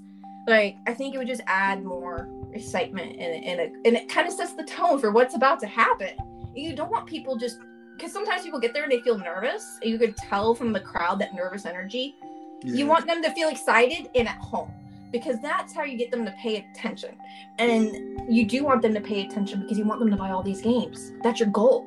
So do this E3, you're going to help them, because oddly, yeah, fans and viewers that go for any type of show, like be it like a sporting game, a music performance, you know, anything like this, they start to get a little that like apprehension and nervousness around, you know, everybody's energy's bouncing off. That would help like set the tone. So they just, you know, they walk in, they hear it, they're not even thinking about it, and they're like, oh, okay, yeah, you know what I'm saying? Yeah. Look at that, you know, and instead they're all nervous and looking around like a bunch of freaking like scared rats in a lab. Like, until the people start speaking, you see that, and that's the one thing that I'm like, oh man, I think that would be cool to do. Like I said, sets the tone, establishes for the fans what's going to go on. They know what they're going to see. You know, well, not know, but, you know, it kind of prepares them for what they're going to see, and it could immerse them a little bit more into the experience. Because that's the thing. E3 is not just a showcase for all of these games. It's an experience, and it should be kept as an experience. What would you add? Well, I mean, I would probably add music, but at the same time, I would try to keep it as close to the games. Keep it kind of how it is. But it wouldn't be a bad idea for like a DJ to come in. It depends on the game, but I know if I was personally visiting E3, my main focus would be just the games, strictly just the games. The virtual thing, that didn't really affect me too much. You know what I'm saying? Because I already expected it, how it was going to kind of go before. I think we all expected it this year. Yeah, though. So I mean that didn't really bother me.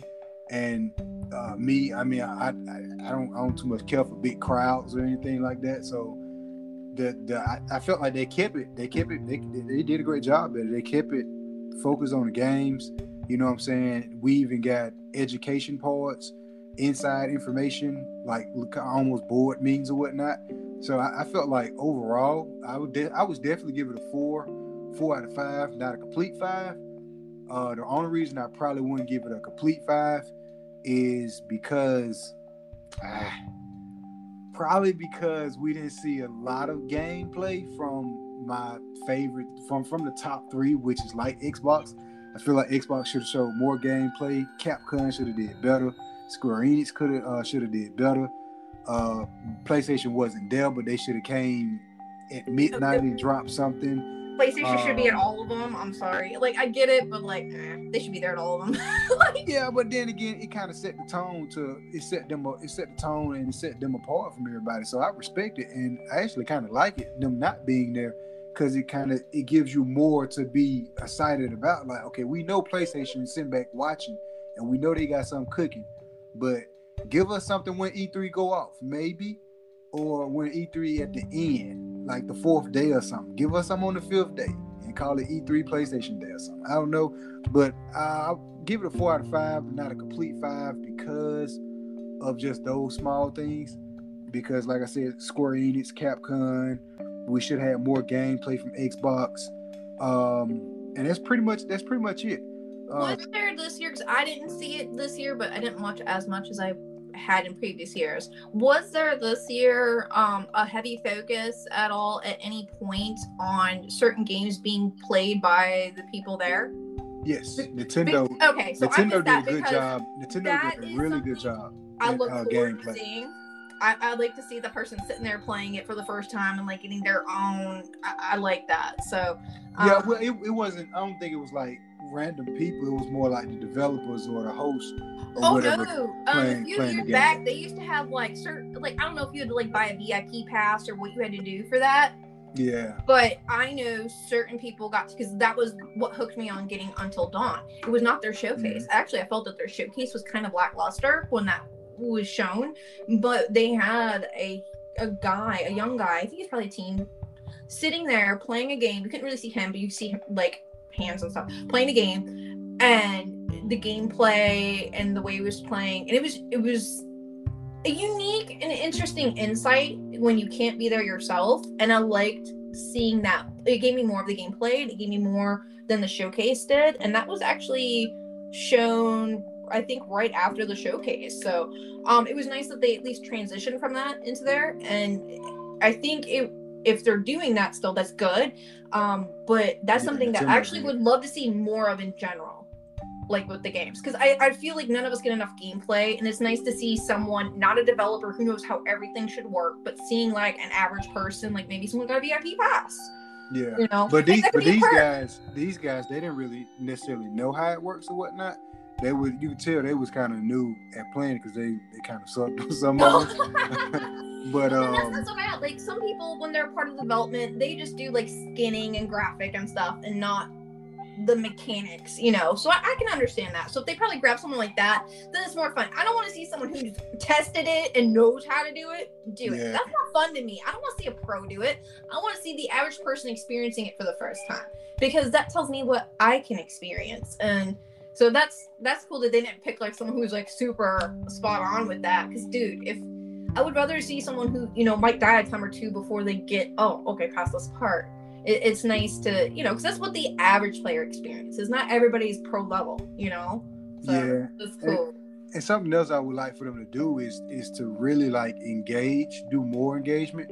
Now, for us with people on Twitter or not so much big screen players, pick a random everyday Joe that maybe got 2 views like myself at times. You feel what I'm saying? Or somebody that's a real diehard gamer that just hasn't really made it into the industry yet.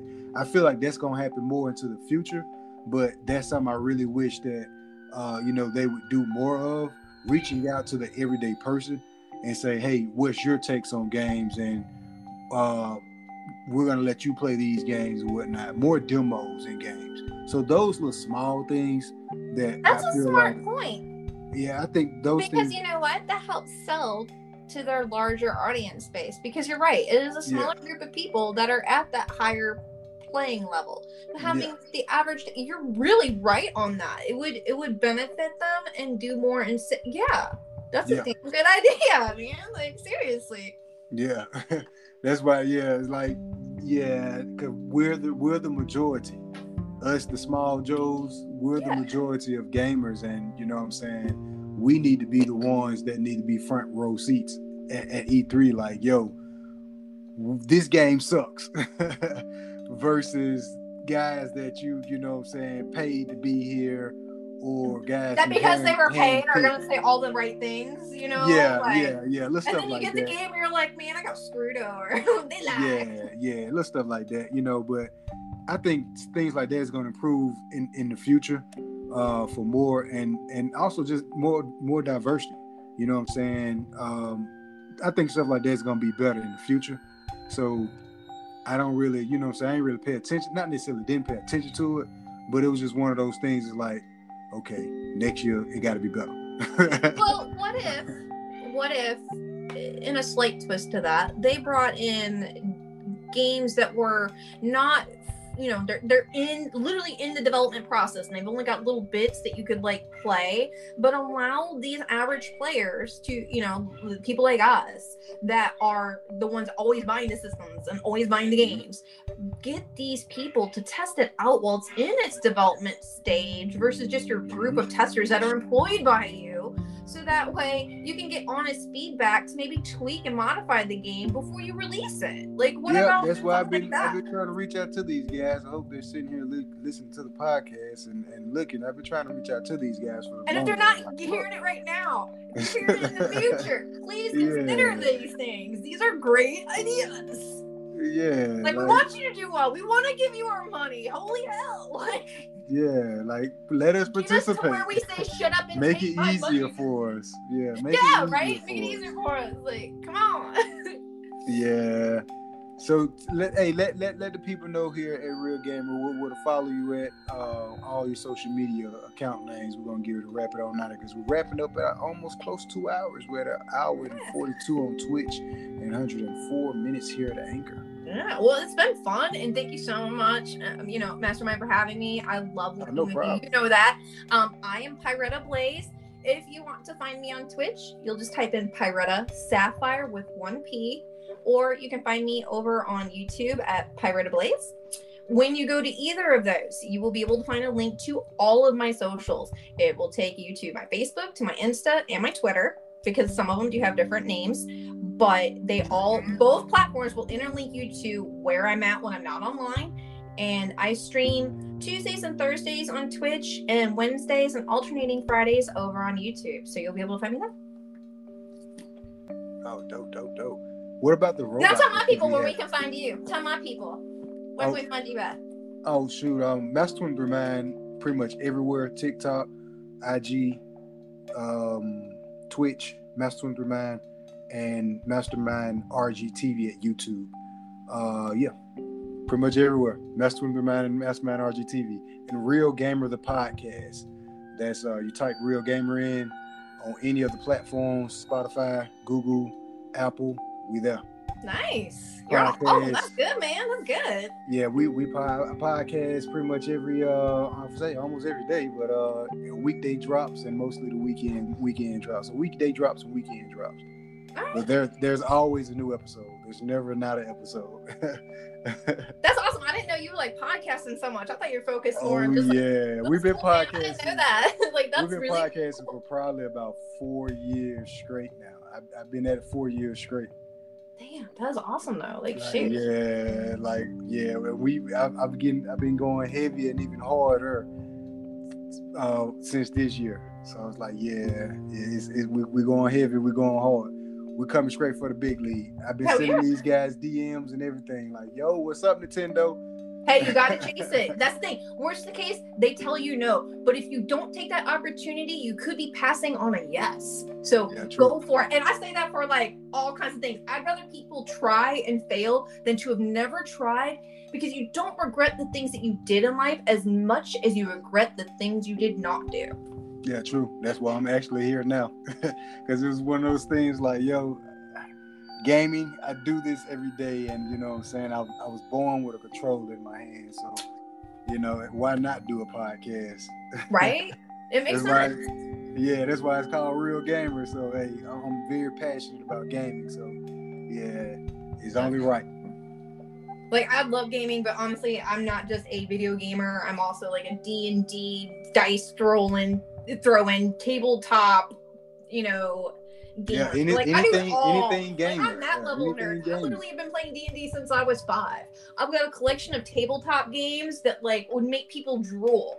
I just love games. And I actually got a tabletop episode a couple of years ago with a friend of mine. She's a tabletop player. That's awesome. I actually sent it to you on Twitter. That's cool, man. Yeah. Well, appreciate you stopping by. We got to do this again. Thanks for having me. Shout out to the homie Angry 80s. He's actually supposed to be on this panel with us. Time zones is really weird. I also had a homie from the West Coast that supposed to be on the panel with us too, but panels with the timing and everything is very weird. So I'll definitely be bringing you back in on some more future podcasts. We got to play some Call of Duty together. Go ahead. Oh, hell yeah. Even if we're not streaming and stuff, you just want to get on and play Call of Duty. You got 40 minutes to kill and you're like, hey, I want to hop on and do a quickie game. Let me know. Now that you got my phone number, just text me, because there are times where I intentionally leave social media alone because I know I stir the pot and I need to leave it alone before like I say something that will really hurt someone's feelings. It's like, I'm just having fun. All right, like I'm not trying to. It ain't that deep. Like it seems like it is, but it's really not. If you see news and political things coming out of me, know that I'm just trying to piss both sides off because both sides are right and wrong on different things. Like that's life, you know. So you know, I call them all out. I don't care. So people see one post and go, "Oh, she leans this way," or one tweet or retweet, and "Oh, she leans that way." No, I don't. I'm independent. I'm totally in the middle.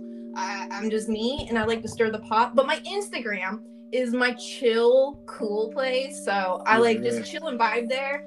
But I think that's the kind of community that Instagram builds. You know, like how our Twitch community is different from the YouTube community from the Facebook gaming community. So yeah, true. You know, I kind of like come to the level that the community's at, and that's where I am. So if you want something more chill, you don't like the spicy feisty, please don't follow me on Twitter. That'll bother you. If you want chill and cool and cute, follow me on Instagram. If you like spicy and stuff that stirs the pot, you're gonna want to follow me on Twitter because I piss people off daily. I get blocked like all the time. It's like I collect people that block me. It's a challenge. So. And I'm sad that Angry Edie's wasn't here. I love hanging out with him and working with him. He's gonna actually he's done a few edits for me, but he's gonna edit a video for me that's very special. And I won't be able to release it till the end of the year due to the song I want to use in it won't be available to me until November 11th or November 12th, somewhere in there. But once it's available to me, I'll be able to let that video go live without having to worry about a DMCA strike on YouTube. But it's a very special video and I can't wait. And it's cool that he offered to do that for me because it's the reunion video between me and my half-sister after 31 years apart. So yeah, so it's something special and I can't wait. And he's awesome. You've seen his editing stuff. He's actually working on stuff for me. I don't know if you know, but I'm actually a music artist myself. We'll talk more about that offline. Yeah, we'll talk about that offline then, because I do a bunch of stuff. A lot of people just don't realize. You're like, wait a minute, you do this too? Yeah, I do that too. Dude, what, yeah. You do this too? You're the president? Yeah, I do that too. Dude, yeah, we need to talk more. You never know. You never know, but we need to talk more because, especially if you got what music software do you use? Studio One for my music. Yeah, Studio One pretty much for all music and audio equipment. Okay, I mean, I really like Logic.